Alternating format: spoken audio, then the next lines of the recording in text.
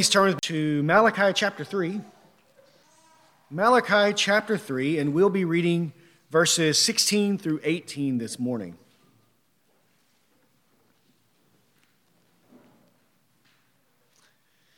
Okay, Malachi chapter 3, and we'll begin reading in verse 16. There, the word of Christ says this: Then those who feared the Lord spoke with one another. The Lord paid attention and heard them, and a book of remembrance was written before him of those who feared the Lord and esteemed his name. They shall be mine, says the Lord of hosts, in the day when I make up my treasured possession. And I will spare them as a man spares his son who serves him. Then once more you shall see the distinction between the righteous and the wicked, between the one who serves God and the one who does not serve him. Let's pray. Father, we thank you for your holy word. And Lord, we pray that just as it did in Malachi's generation, Lord, amongst some people, Lord, not all people, for not all heeded the words of the prophet, but there were those who feared you, Lord, who esteemed your name. And they are the ones who repented of their sins, who turned away from them, and who served the true and living God. Lord, we want to be accounted with those people. Lord, we want to be those who repent of our sins, Lord, who have true faith, who live a godly life. And so, Lord, we pray that you would grant to us, Lord, these blessings. Lord, the blessings of repentance, Lord, the comfort and the peace of knowing that we belong to you and that we have salvation and that you will spare us and that you will separate us with the righteous on the day of judgment. Lord, these are the things that we need and desire more than anything else. Lord, not only for our own life, but also, Lord, for our children, for our friends, for our family. So, Lord, we pray that you grant to us repentance for the forgiveness of sins in our Lord and Savior, Jesus Christ. And it is in his name that we pray. Amen. Well, we are nearing the end of the book of Malachi, and thus far the prophet has been exposing the many and various sins that were prevalent in the people of Israel. And in this, he's not skirted around the issues, but has dealt blow after blow to the people, because when sin exists in the people in such a magnitude, then that sin must be confronted in all of its hideousness, right? And when this happens, it's not easy, right? It's not easy for the preacher to have to speak against sin, because he knows there are many people who will gnash their teeth against this message when he's pronouncing God's judgment against their sins. If we turn to Ezekiel chapter 2, this is what God foretold the prophet Ezekiel that would happen to him in the midst of his ministry. Ezekiel chapter 2 and verse 1. Here, when the Lord commissioned Ezekiel, he says this. It says, And he said to me, Son of man, stand on your feet, and I will speak with you. And as he spoke to me, the Spirit entered into me and set me on my feet. And I heard him speaking to me.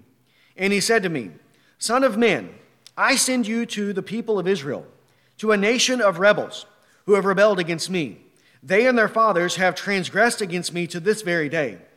The descendants are also impudent and stubborn. I send you to them, and you shall say to them, Thus says the Lord God.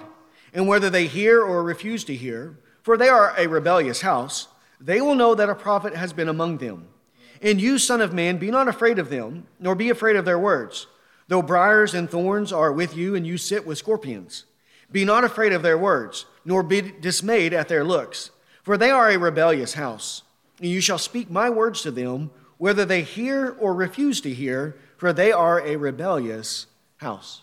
Here he says that these people are like briars and thorns, like scorpions. And these are the kinds of people you're going to be amongst, yet you still are going to have to proclaim my word to them, even when they say things about you, even when they give you dirty looks, right? Even when they persecute you and they want to kill you, you still have to do these things. So it's not easy for the messenger to get up and to declare these things to the people, whether publicly, privately, in whatever way that comes. Also, it's typically not easy for the hearer either, right? It's not enjoyable to hear God's words of judgment pronounced against you, to have your sin exposed, to be wounded in such a way. This is why the false prophets love to preach soothing, flattering, smooth words to the people, because those are words that the people like. They're easy words. They're not hard, and they know they go down nice and smooth and easy because they're not confronting their sin. Yet the Bible teaches us against this. In Proverbs 27, verse 5. Proverbs 27, verse 5 says, "Better is open rebuke than hidden love. Faithful are the wounds of a friend, profuse are the kisses of an enemy." Here, the rebuke is called a wound. It's called a wound, which no wound is pleasurable. It's not enjoyable in the moment, right? It's painful in the moment, just as it is with discipline. No discipline is enjoyable when we're enduring that, yet afterwards, when that discipline reproves us, when it trains us in righteousness, the result of that discipline is pleasant and sweet. And in this way, God's word is both bitter and it is sweet. It is bitter when we hear God's words of judgment against our sin. But it is sweet when we see the remedy for our sin and we find ourselves being comforted by the Lord on the basis of repentance. Right? The wages of sin is death. Those are hard, bitter words. But the gift of God is eternal life in Jesus Christ our Lord. Those are sweet and comforting words. And we need to hear both of them. All mankind needs to hear both kinds of words. Both unbelievers and believers need to hear the bitter words of the Bible, God's words of judgment against sin, and they need to hear the sweet words of the Bible, God's promises of salvation for those who repent of their sins and believe in Christ. But we must remember, the sweetness of salvation must come through the bitterness of God's judgment against our sin. We cannot arrive at salvation. We cannot have the comforts of salvation without first having our sin exposed and enduring the discipline of the Lord. One must hear, one must receive, one must believe God's harsh words of judgment against his sin before he can know and experience and take comfort in God's words of comfort and salvation for those who repent. And this is the pattern that we see in the book of Malachi. Up to this point, Malachi has proclaimed many bitter, harsh words of judgment. Now, when I say bitter, I don't mean evil. I mean they are true words, but they are hard because he is speaking against their sin. These are the hard words of judgment, and he has exposed the sins of the nation in all of its hideousness. From this point forward, we see the blessing that comes not for all of the people, right? Because not everyone who heard Malachi listened to him, but some of the people. The blessings that come upon those who humble themselves and repent of their sins.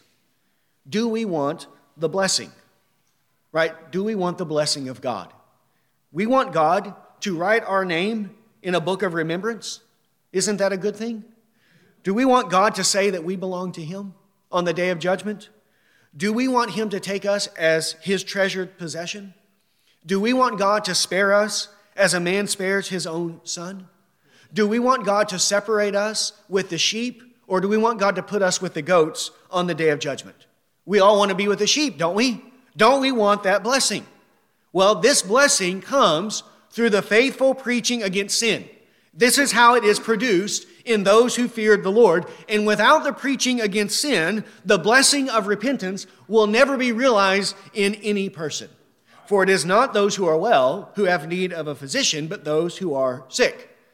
Go and learn what it means. I desire mercy and not sacrifice, for I came not to call righteous, but sinners. Matthew 9:12-13. But no one believes they're a sinner. This is why we have to preach against sin, to convince them of that, to show them their sickness, so that they will then go to the good and great physician who can heal them of all their diseases. So let's turn to Malachi chapter 3, and we'll begin this passage this week in verse 16. Notice there, Malachi 3:16, it says, "Then those who feared the Lord spoke with one another. The Lord paid attention and heard, and a book of remembrance was written before him of those who feared the Lord and esteemed his name." There it says that those who feared the Lord spoke with one another. Here we see that the preaching of the word of God is not futile. It always produces the good fruit of repentance in the faithful, right? In those who fear the Lord. Though Malachi preached to many people, right? He's addressing the entire nation of them. Not all of them repented, but there are some, those who fear the Lord, who repented, while there are others who rejected the word of God. For we know that there are many who are called, but there are few who are chosen. Matthew 22, verse 14. Malachi called many people. He called the whole nation of them to repent of their sin. But only those who were chosen by God, only those who were awakened by the Spirit of God repented at the preaching of Malachi. Many people rejected his words, but there were some who received them, some who believed them, some who repented of their sins. And this is the way it will always be. In every generation, there is a remnant chosen by grace. They are the ones who fear God, and they are the ones who will heed the warnings of Scripture. While most people could care less, most people are uninterested, or if they hear it, they don't let it sink in, yet there will always be a few in every generation chosen by God who are saved out of the fire. Romans chapter 9,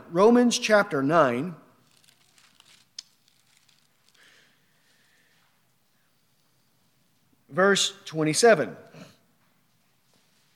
Romans chapter 9, verse 27 says, Isaiah cries out concerning Israel, though the number of the sons of Israel be as the sand of the sea, only a remnant of them will be saved. For the Lord will carry out his sentence upon the earth fully and without delay. And as Isaiah predicted, if the Lord of hosts had not left us offspring, we would have been like Sodom and become like Gomorrah. So if God doesn't leave offspring, we would be like Sodom and Gomorrah. Even though the number of them, he says, are like the sands of the sea, yet there's only a very small group of them within that number who will be saved. And this is the remnant that is chosen by God. Also, Romans chapter 11, verse 1. Romans 11, verse 1 says, I ask then, has God rejected his people? By no means. For I myself am an Israelite, a descendant of Abraham, a member of the tribe of Benjamin. God has not rejected his people whom he foreknew. Do you not know what the scripture says of Elijah, how he appeals to God against Israel? Lord, they have killed your prophets. They have demolished your altars, and I alone am left, and they seek my life. But what is God's reply to him? I have kept for myself 7,000 who have not bowed the knee to Baal. So too at the present time there is a remnant chosen by grace. But if it is by grace, it is no longer on the basis of works, otherwise grace would no longer be grace. What then? Israel failed to obtain what it was seeking? The elect obtained it, but the rest were hardened. This was true in Isaiah's day. It was true in the days of Elijah. It's true in the days of Malachi. The Apostle Paul is quoting it in his own day as well. And it will be true in ours too. There is a remnant chosen by the Lord. They are those who fear the Lord. And these are the ones who spoke to one another, exhorting each other to repent of their sins. Right? We must see and understand these things. Not everyone who hears the word of God is going to believe the word of God.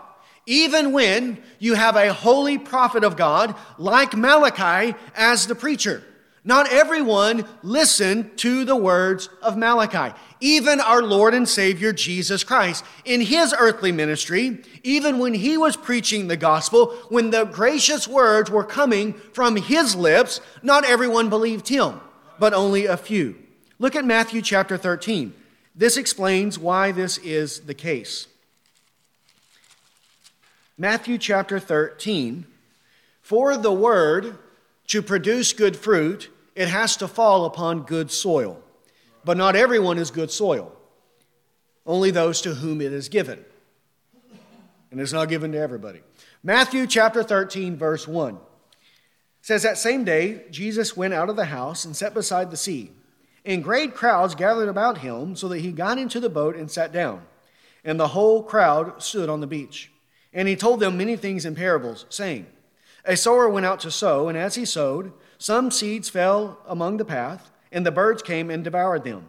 Other seeds fell on the rocky ground, where they did not have much soil, and immediately they sprang up, since they had no depth of soil.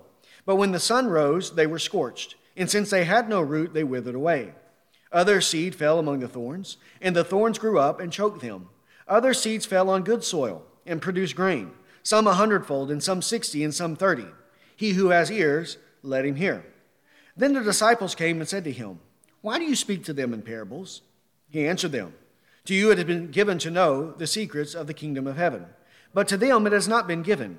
For to the one who has, more will be given, and he will have an abundance. But from the one who has not, even what he has will be taken away. This is why I speak to them in parables, because seeing they do not see, and hearing they do not hear, nor do they understand. Indeed, in their case, the prophecy of Isaiah is fulfilled that says, You will indeed hear, but never understand. You will indeed see, but never perceive. For this people's heart has grown dull, and with their ears they can barely hear. And their eyes they have closed, lest they should see with their eyes, and hear with their ears, and understand with their heart, and turn, and I would heal them. But blessed are your eyes, for they see, and your ears, for they hear. For truly I say to you, many prophets and righteous people longed to see what you see and did not see it, and hear what you hear and did not hear it. Hear then the parable of the sower. When anyone hears the word of the kingdom and does not understand it, the evil one comes and snatches away what has been sown in his heart. This is what was sown along the path. As for what was sown on the rocky ground, this is the one who hears the word and immediately receives it with joy. Yet he has no root in himself, but endures for a while. And when tribulation and persecution arises on account of the word, immediately he falls away. As for what was sown among the thorns, this is the one who hears the word. But the cares of the world, the deceitfulness of riches, choke the word, and it proves unfruitful. And as for what was sown on the good soil, this is the one who hears the word and understands it. He indeed bears fruit and yields in one case 100-fold, in another 60, and in another 30. This is why the word of God, though scattered far and wide, right? This is what Malachi did in his own ministry, but it must land upon the good soil in order for it to produce the good fruit of repentance. And this explains why only some of Malachi's audience responded positively to his message.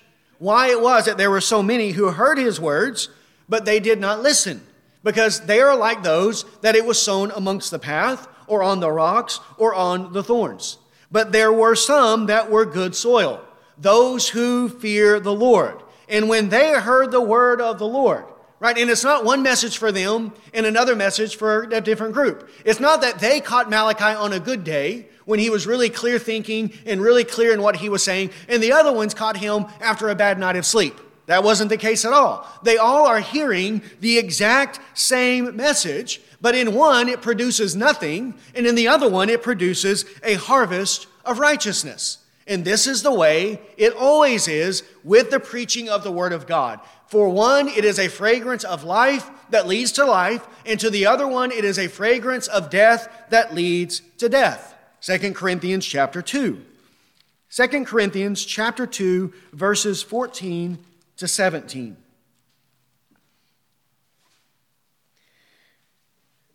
Second Corinthians 2:14 says, But thanks be to God, who in Christ always leads us in triumphant procession, and through us spreads the fragrance of the knowledge of him everywhere.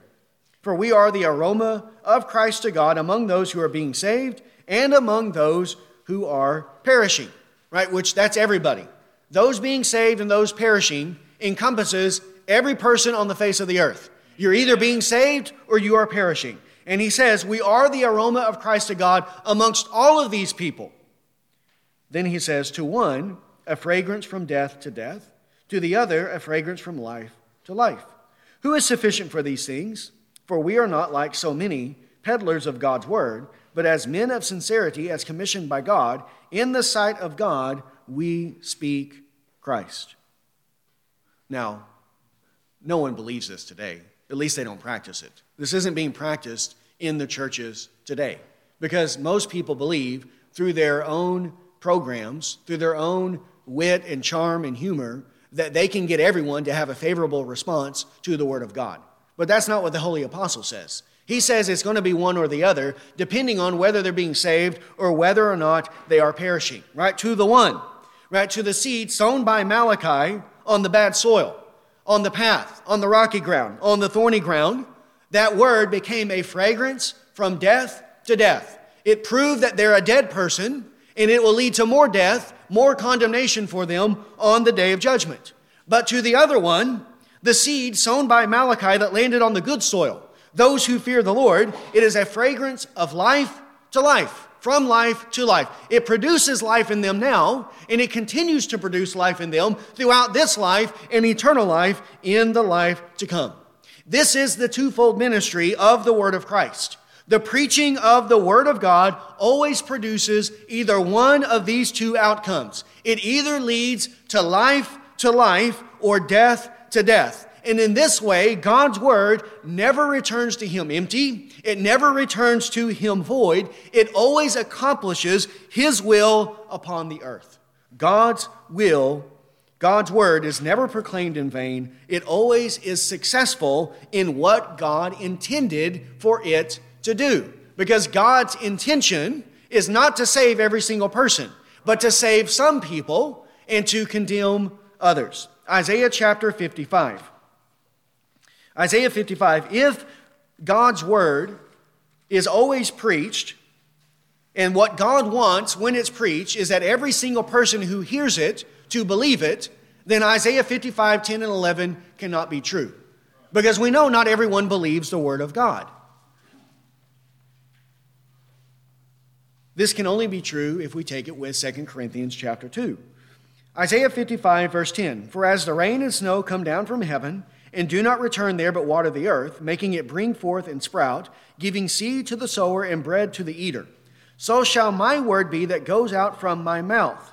It will not return to me empty, but it will accomplish that which I purpose, and shall succeed in the thing for which I sent it. He says it will not return to God empty. It will succeed in what God sent it to do. Well, in Malachi's day, not everyone believed, only those who feared the Lord. So was the seed wasted that fell upon the path, the rocky ground, and the thorny ground? And the answer is no, because it always accomplishes God's will. So even though only some believed Malachi's preaching, it does not mean that he labored in vain, for God's word will be accomplished on the earth. Now also we must ask, how is it that there are some who came to fear the Lord? How did this come about when the Bible teaches us that no one fears God in their natural state? Romans chapter 3. Romans chapter 3 teaches us that this is universally true of all people, that there is no fear of God in men, in sinful men, in their natural state, in the state in which we all enter into the world. Yet here, we're said that there are those who fear God. So how did this come about? Romans chapter 3, verse 9. What then? Are we Jews any better off? No, not at all. For we've already charged that all, both Jews and Greeks, are under sin. As it is written, none is righteous, no, not one. No one understands. No one seeks for God. All have turned aside. Together they have become worthless. No one does good, not even one. Their throat is an open grave. They use their tongues to deceive. The venom of asp is under their lips. Their mouth is full of curses and bitterness. Their feet are swift to shed blood. In their paths are ruin and misery, and the way of peace they have not known. There is no fear of God before their eyes. That is being said universally of Jews and Gentiles, all men. No fear of God before their eyes in the natural state. Yet here in Malachi chapter 3, some of the people are described as those who fear the Lord. So where did this come from? How does this come about? And it takes the miracle of God. This is the miracle of regeneration that must be performed by the Holy Spirit of God in a man before he can believe the gospel and before he can repent of sin. He cannot fear God on his own. Only the Spirit of God can produce this in the heart of man. This is why Jesus says in John chapter 6, and verse 60. John 6:60 says, when many of his disciples heard it, they said, "This is a hard saying, who can listen?" But Jesus, knowing in himself that his disciples were grumbling about this, said to them, "Do you take offense at this?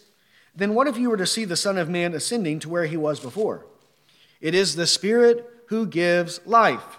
The flesh is of no help at all. The words that I have spoken to you are spirit and life. But there are some of you who do not believe." For Jesus knew from the beginning who those were who did not believe and who it was who would betray him. And he said, "This is why I told you that no one can come to me unless it is granted him by my Father." It's the Spirit who gives life.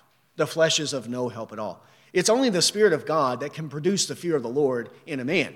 And that's why ultimately these people believe, these people repent, these people fear God and spoke to one another while the rest of them did not. Now, all of them have the responsibility. All of them are commanded, right? They're going to be held accountable for not repenting. But ultimately, the credit, the work, is a work of God that he must perform in the heart of man. It depends not on human will or exertion, but on God who has mercy. Romans chapter 9, verse 16. Now, speaking of responsibility, for us, are we not in the exact same position as Malachi's audience? Haven't we heard the words of Malachi? Haven't we been reading through this book for the last couple of months? We've been teaching through this book. We've almost covered the entire book of Malachi. And these words are not merely the words of Malachi, but these are the actual words of the Lord. Remember what it says in Malachi chapter 1, verse 1. When he gives the description of the book, that this is the oracle of the word of the Lord to Israel by Malachi. It is the word of the Lord given to Israel by Malachi. And whenever God's word is proclaimed to any people, to us, we have a responsibility, we have a duty, an obligation to obey the word of God. Just as it was in Malachi's day, so it is in our own. They heard the word, we have heard the word. Some of them believed, but others rejected. Which group are we going to fall into? Will we believe the words of God, or will we reject the words of God? Will we receive the blessing that comes upon those who fear the Lord, or will we receive the punishment that comes upon those who are stubborn, who had a forehead of brass, who are stiff-necked, and who always resist the Spirit of God? What do we want to be true of us? Do we want Malachi chapter 3, verse 5, where it says, "Then I will draw near to you for judgment. I will be a swift witness against the sorcerers, against the adulterers, against those who swear falsely, against those who oppress the hired worker in his wages, the widow and the fatherless, against those who thrust aside the sojourner and do not fear me, says the Lord of hosts." Do we want God? Do we want Christ to be a swift witness against us because we heard his word, but we did not listen to his word, because we did not fear his word and we did not obey what he said? Or do we want Malachi chapter 3, verse 17 to be true of us? "They shall be mine, says the Lord of hosts, in the day when I make up my treasured possession, and I will spare them as a man spares his son." Which one do we want? Well, hopefully we want the second of those two. But if we want the second, then what must we do? We have to believe, and we have to repent. We have the word of God among us. And when the word of God is among us, we must be united by faith with those who believe. And if we're not, the blessings that are promised there will not come upon us, but rather we will have the curses of God poured out in our judgment. Hebrews chapter 4, verse 1. Hebrews chapter 4, verse 1. Says, "Therefore, while the promise of entering his rest still stands, let us fear, lest any of you should seem to have failed to reach it. For good news came to us just as to them. But the message they heard did not benefit them, because they were not united by faith with those who listened." There it is. The good news came to us just as it did to them. The words of Malachi have come to us just as it did to his own generation. But the word that they heard did not benefit all of them because they were not united with faith with those who believe. Well, the good news won't benefit us either if we're not united by faith with those who believe. It's not enough that we hear the word of God. We must believe it. We must obey it for our eternal salvation. The word of the Lord is profitable to us only if we believe it, if we are united by faith with those who believe. We must be as they were, those who fear the Lord. This is how their faith is expressed in Malachi chapter 3, verse 16. Those who believe are those who fear the Lord, which is another way of talking about a believer, a repentant man. A true child of God is a God-fearer. We must fear the Lord. They believed God's word of judgment that was coming upon the ungodly. This is why they turned away from their sins. They turned away from the sins that were common amongst the people, and they said, we're going to serve the Lord even if everyone else doesn't. This is as Joshua says. As for me and my house, he says, we're going to serve the Lord. Though many continued in their sin, the obstinate and rebellious, those who feared the Lord rejected the sins of the nation, and they returned to the pathway of righteousness. Also notice here in Malachi 3:16, it says that those who feared the Lord spoke to one another. They spoke to each other. Now, what are they speaking to each other about? The weather? Are they talking about politics? Are they talking about football or hobbies or the latest, greatest book that they just read? Of course not. They're speaking to each other about what the prophet has told them, about what they've heard from the word of God. They're talking to one another about sin, about repentance, about righteousness, right? About judgment, encouraging one another to truly repent of sin and to live a godly and a righteous life. And this is the way it has to be among us as well, right? When God's word comes to a man, it is not enough that he believes, that he repents, but he should seek to unite as many people as possible with him in this venture, a joint venture of the faithful. Our deeds of repentance should be extended to our brothers, right? To those who are like-minded. The repentant man unites himself with other repentant men, affirming the truthfulness of God's words of judgment, right? And confirming all of these things are true and good and right, and that we should not take these things lightly, but we should do them. And will this be an encouragement to the faithful?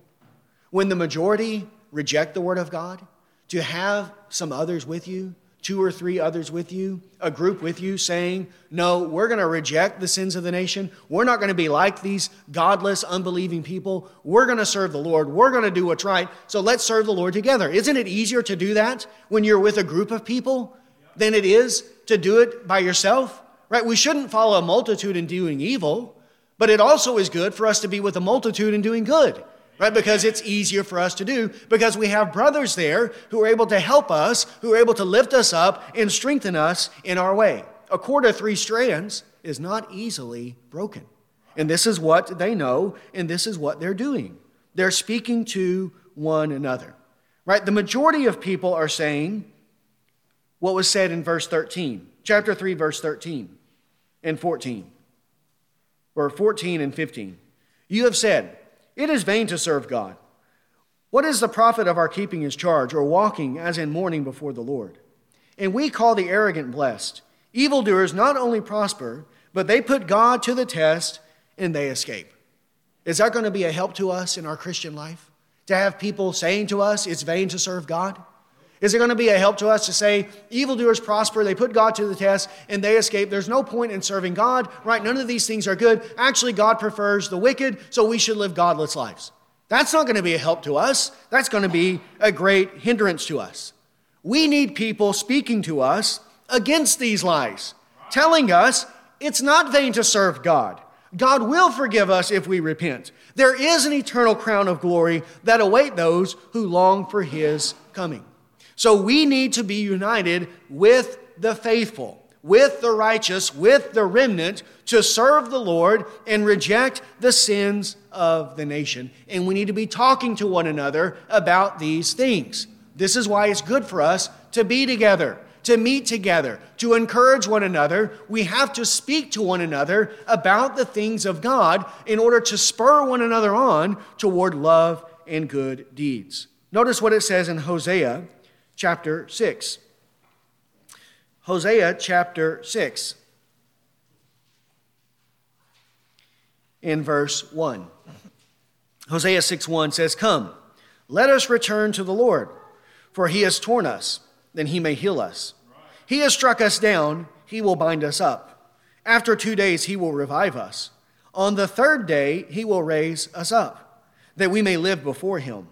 Let us know, let us press on to know the Lord. His going out is sure as the dawn.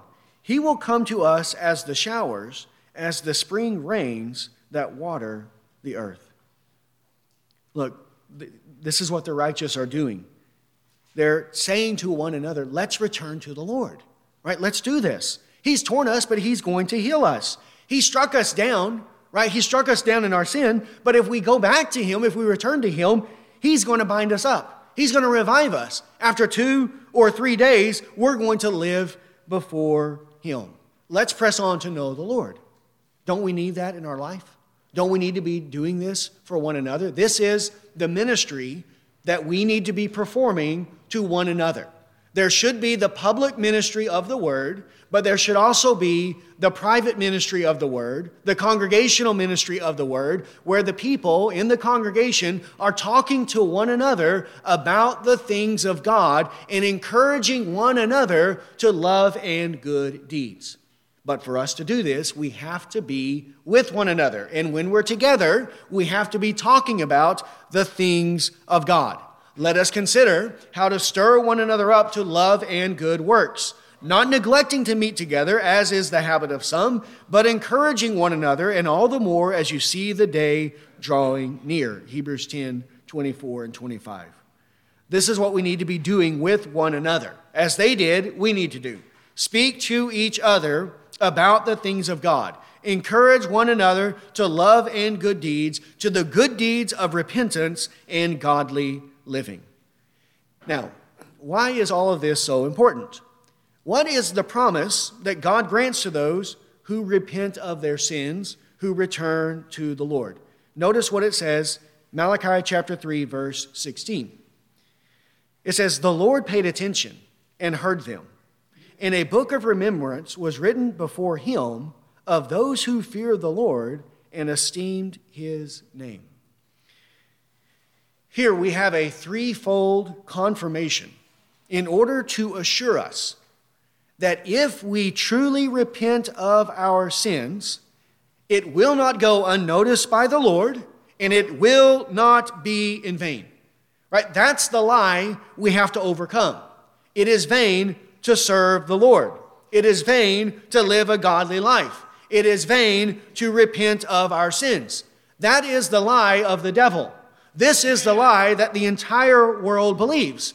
The world believes it is vain to repent of sin, and it is vain to live a godly life, and they think it is wonderful, it is glorious to live in sin, to have our sin, to drink it to the full. But the Lord assures us here that true repentance does not go unnoticed by the Lord. He sees it. He writes it down. And in due time, God will exalt those who humble themselves through repentance. And we have this with absolute certainty, absolute confidence that if we repent of our sins, we can know 100% sure that God will take notice. He will hear us, and he will grant to us his salvation. We will have the eternal glories of the kingdom of God. The Lord paid attention. The Lord heard them. The Lord had a book of remembrance written before him of those who feared his name and esteemed him. Right? Simply one of these declarations would suffice, seeing that God never forgets anything, and God's word is certain and sure, that he will render to each one according to what he has done. But here, God says it in these three different ways, not because we have any doubt concerning the truthfulness and the faithfulness of God. He does it for our benefit, for the sake of our faith, because of the weakness of our faith, to give to us great assurance that God is not blind to the deeds of repentance. It is not vain to serve God. It is not in vain to repent of our sins, because God is watching. God sees it. He is a witness to these things, and He will receive us into His arms when we turn away from our sins. And that is far better than the fleeting pleasures of sin. Isn't it better to be embraced by God, to be in communion and fellowship with the Lord, than to have communion with sinners, to be in fellowship with Satan, to be in fellowship with sin? Psalm 34. Psalm 34.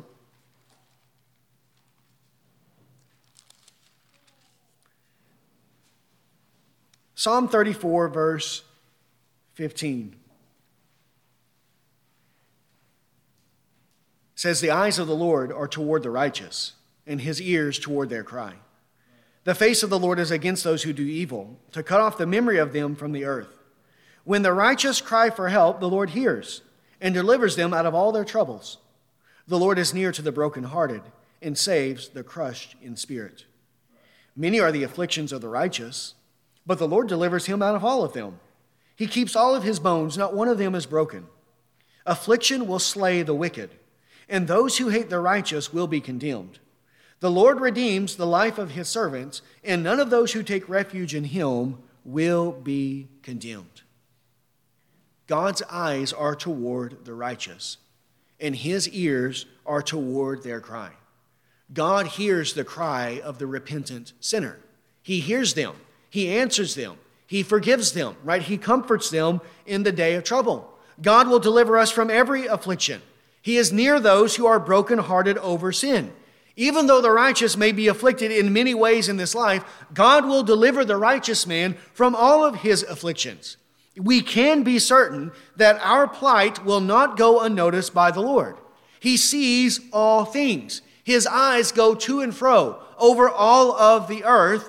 He knows and He sees these things, and He will answer us in our time of need. He will deliver us. He will receive the repentant into His arms. Even if, in this life, it feels like we're all alone. Even if it appears that the wicked are going to win the day. Right? Even if it seems that the whole world is going to hell, which it is, and it all seems hopeless and lost. God sees all things. He knows exactly what is taking place. Not only does He know what's going on, He's the one who's ordained everything.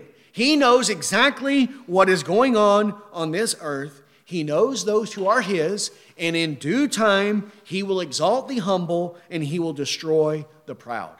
The eyes of the Lord are in every place, keeping watch on the evil and the good. His eyes are in every place. Well, isn't that what happened here? God's eyes were toward them.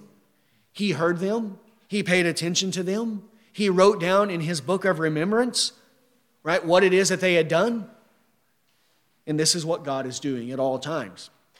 Everything is being taken notice by God.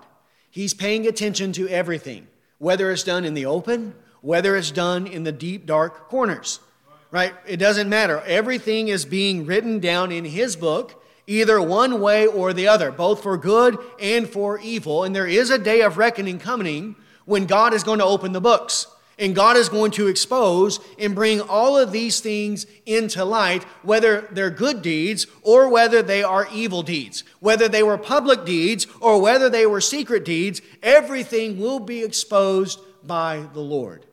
And those who have done the good will receive their reward. And those who have done the evil, they will receive their punishment on that day when, according to my gospel, God judges the secrets of men by Christ Jesus. Romans chapter 2, verse 6. Romans chapter 2, verse 6.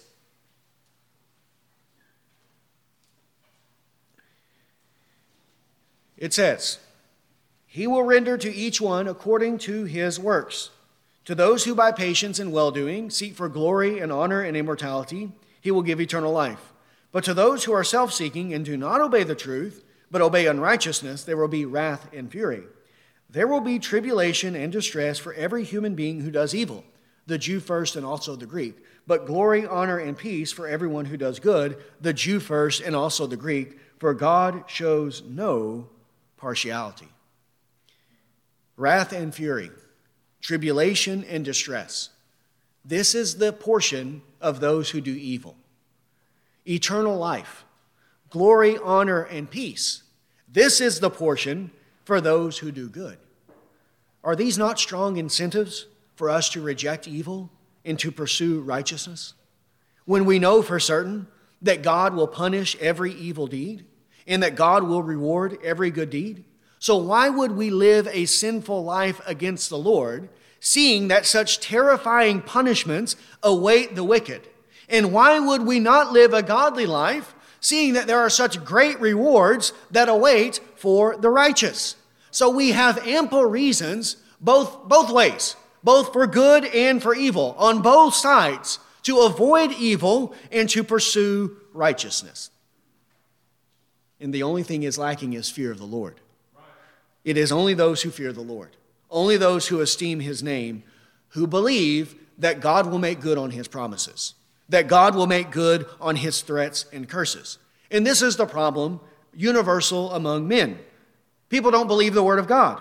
They do not have faith. They do not believe that there is going to be a day of punishment. Or if there is a day of punishment, it's not going to be so bad that it's worth me missing out on the pleasures of sin. And they do not believe that the rewards for living a godly life are so great and good that it's actually worth putting in the effort to live a godly and a righteous life.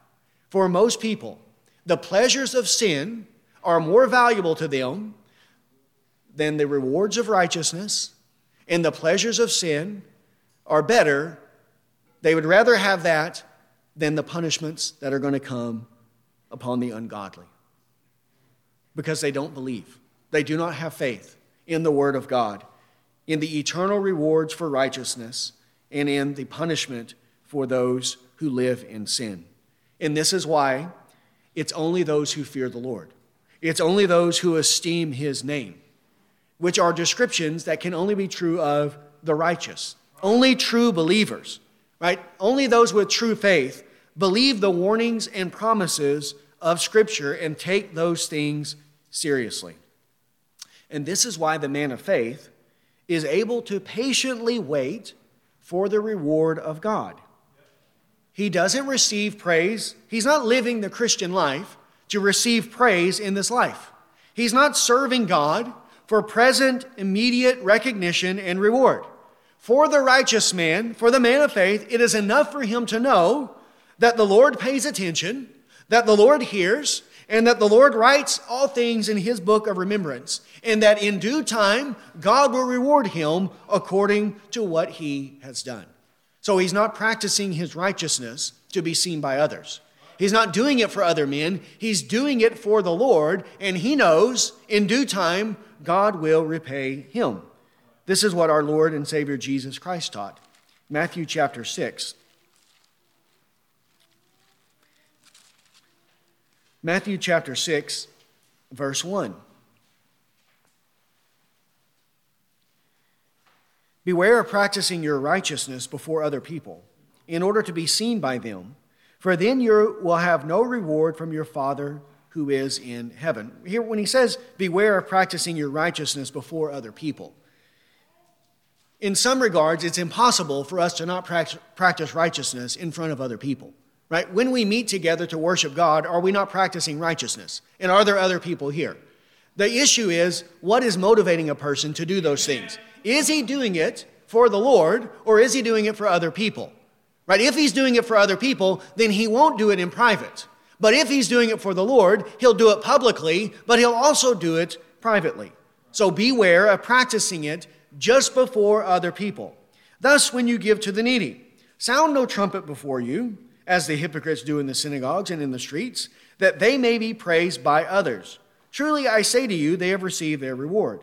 But when you give to the needy, do not let your left hand know what your right hand is doing, so that your giving may be in secret. And your Father, who sees in secret, will reward you. And when you pray, you must not be like the hypocrites, for they love to stand and pray in the synagogues and at the street corners, that they may be seen by others. Truly I say to you, they have received their reward. That's their praise they received on earth. When people say, oh, he prays such wonderful prayers. Oh, he's such a godly man. Did you hear the way that he prayed? Right? He's doing it for those reasons. Well, okay, that's your reward, but you're going to get nothing from God. But when you pray, go into your room, shut the door, and pray to your Father who is in secret, and your Father who sees in secret will reward you. Right? That's all that matters for the man of faith. That God sees it, that God hears it, right? And that in due time, God will reward it. So he doesn't need to receive praise from other people. He doesn't need to receive a reward in this life because he's not serving God to receive worldly glory and honor and praise. He's doing it for heavenly glory and heavenly honor. And this is the way that we should be. And this passage affirms to us, it assures us that whatever we do, God sees it. Right? God hears it. God pays attention. God is writing down these deeds, and those righteous deeds, the good deed of repentance, God will reward it on the day of judgment. Now, a couple of examples from Scripture that will further illustrate and clarify these truths. The first one, Esther chapter 6. Esther chapter 6. An argument from the lesser to the greater. Esther chapter 6, and we'll begin reading in verse 1.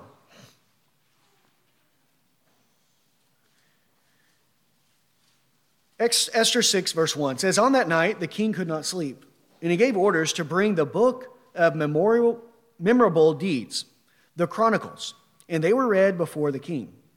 And it was found written how Mordecai had told about Bigthana and Teresh, two of the king's eunuchs, who guarded the threshold and who had sought to lay hands on King Ahasuerus. And the king said, What honor or distinction has been bestowed on Mordecai for this? The king's young man who attended him said, Nothing has been done for him. And the king said, Who is in the court? Now Haman had just entered the court of the king's palace to speak to the king about having Mordecai hanged on the gallows that he had prepared for him. This is all so great, right? When we read this at our home one night, the kids all started laughing out loud at this part because of the providence of God and how clearly it is illustrated that God will repay the evil for what they've done and how he did it right here in Haman's face, how all of this came about. So read this with your children. Okay, where are we at? Verse 6. So Haman came in and said to the king, What should be done for the man whom the king delights to honor? And Haman said to himself, Whom would the king delight to honor more than me? And Haman said to the king, For the man whom the king delights to honor, let royal robes be brought, which the king has worn, and the horse that the king has ridden, and on whose head a royal crown is set. And let the robes and the horse be handed over to one of the king's most noble officials. Let them dress the man whom the king delights to honor, and let them lead them on the horse through the square of the city, proclaiming before him, Thus shall it be done to the man whom the king delights to honor. Then the king said to Haman, Hurry, take the robes and the horses as you have said, and do so to Mordecai the Jew, who sits at the king's gate. Leave out nothing that you have mentioned. So Haman took the robes and the horse, and he dressed Mordecai, and led him through the square of the city, proclaiming before him, Thus shall it be done to the man whom the king delights to honor. Now, here we have a similar situation to the book of remembrance, right?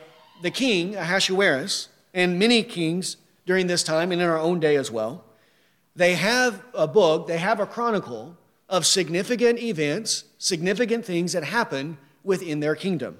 Here is called the book of memorable deeds, or would also be a book of remembrance, a chronicle of the things that have happened. And this night, when the king is unable to sleep, He's awakened this by the providence of God, and he has them come read this book to me, tell me what has been taking place. So there is this ledger where these great deeds that are performed in his kingdom are recorded.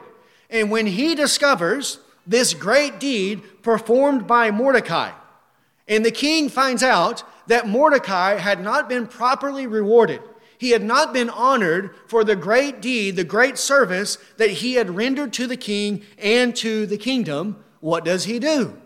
He honors him. He knew that it was right and fitting that he be honored for doing this great service and this great deed for the king. And this is Ahasuerus, who's not a believer, who is not a man of faith, who is a wicked man, who is a pagan king. He's not a just and righteous man. Also, he is merely a man. He is a finite man who will one day die, yet he knew that when someone in his kingdom served him faithfully, that it was proper and fitting for that man to be properly honored. And when it was brought to his attention that Mordecai had not been so honored, he rectified it immediately, and he bestowed great honor upon this man. Now, if a finite man with limited knowledge, limited understanding, if an unjust king knows that this is what ought to be done, then how much more will our God, the King of Kings and the Lord of Lords, who is infinite, who knows all things, who sees all things, who keeps a record of all of the good deeds of those who serve him, how much more certain do we have it that God will reward us according to our labor, that he will bestow eternal glories and honor upon those who serve him with all of their heart. The fruits of repentance are seen by God. They are recorded in his book, and one day the deeds of repentance will be brought forward by God, and we will have our reward. And then the blasphemers of God, from verse 15, they will know it is not vain to serve the Lord. Just as Haman found out that Mordecai was not worthy of death, he found out that God wanted to bestow honor on Mordecai. The king wanted to honor Mordecai. So also all men will know that it is not vain to serve the Lord. The repentant will be honored by God in the kingdom of Christ. Do we want that? Do we want, metaphorically speaking, to be put on a horse with royal robes, to be led through the city, and for someone to say, thus the Lord will do for those who honor him, for those who serve him? Don't we want God to do that for us? This is what he promises. Isn't that what he's promising in the Word of God? That if we will truly repent, this is what he will do for us. Not that we deserve it.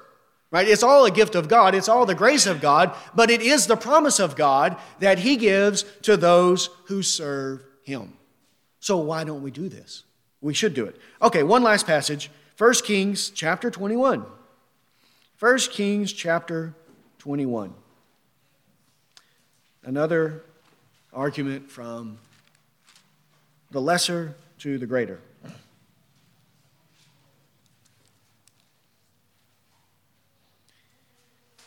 1 Kings 21, verse 17.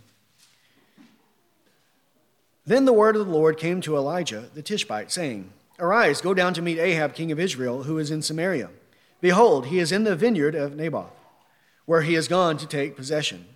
And you shall say to him, Thus says the Lord, Have you killed and also taken possession? And you shall say to him, Thus says the Lord, In the place where the dogs licked up the blood of Naboth, shall dogs lick your own blood? Ahab said to Elijah, Have you found me, O my enemy? He answered, I have found you, because you sold yourself to do what is evil in the sight of the Lord. Behold, I will bring disaster upon you, and I will utterly burn you up, and I will cut off from Ahab every male, bond or free in Israel. And I will make your house like the house of Jeroboam the son of Nebat, and like the house of Baasha the son of Ahijah, for the anger to which you have provoked me, and because you have made Israel to sin. And of Jezebel the Lord also said, The dog shall eat Jezebel within the walls of Jezreel. Anyone belonging to Ahab who dies in the city, the dog shall eat, and any one of his who dies in the open country, the birds of the heaven shall eat. There was none who sold himself to do what was evil in the sight of the Lord like Ahab, whom Jezebel his wife incited. He acted very abominably in going after idols, as the Amorites had done, whom the Lord cast out before the people of Israel. Then verse 27. And when Ahab heard those words, he tore his clothes and put sackcloth on his flesh, and fasted and lay in sackcloth and went about dejectedly. And the word of the Lord came to Elijah the Tishbite, saying, Have you seen how Ahab has humbled himself before me? Because he has humbled himself before me, I will not bring the disaster in his day, but in his son's day I will bring the disaster upon his house. Now, I take Ahab's repentance to be spurious, momentary, temporary repentance, not true repentance. And that because of what takes place in 1 Kings chapter 22. Because in the next chapter, he's back up to his old evil deeds, and he's oppressing and persecuting Micaiah the prophet by putting him in prison, feeding him meager rations, and God determines to put Ahab to death in chapter 22 and sends an evil spirit to put a lying spirit in the mouth of his prophets to deceive him so that God can go and put him to death, right? So because of that, then I take this to be temporary, spurious, momentary repentance. But notice here that when even Ahab humbled himself in this way, even though it was for a moment, even though it was temporary, God brought it to the attention of who? He brought it to the attention of Elijah. He says, have you noticed? Have you taken notice of what Ahab has done? Because I have taken notice to this, and God gave to him a temporary blessing.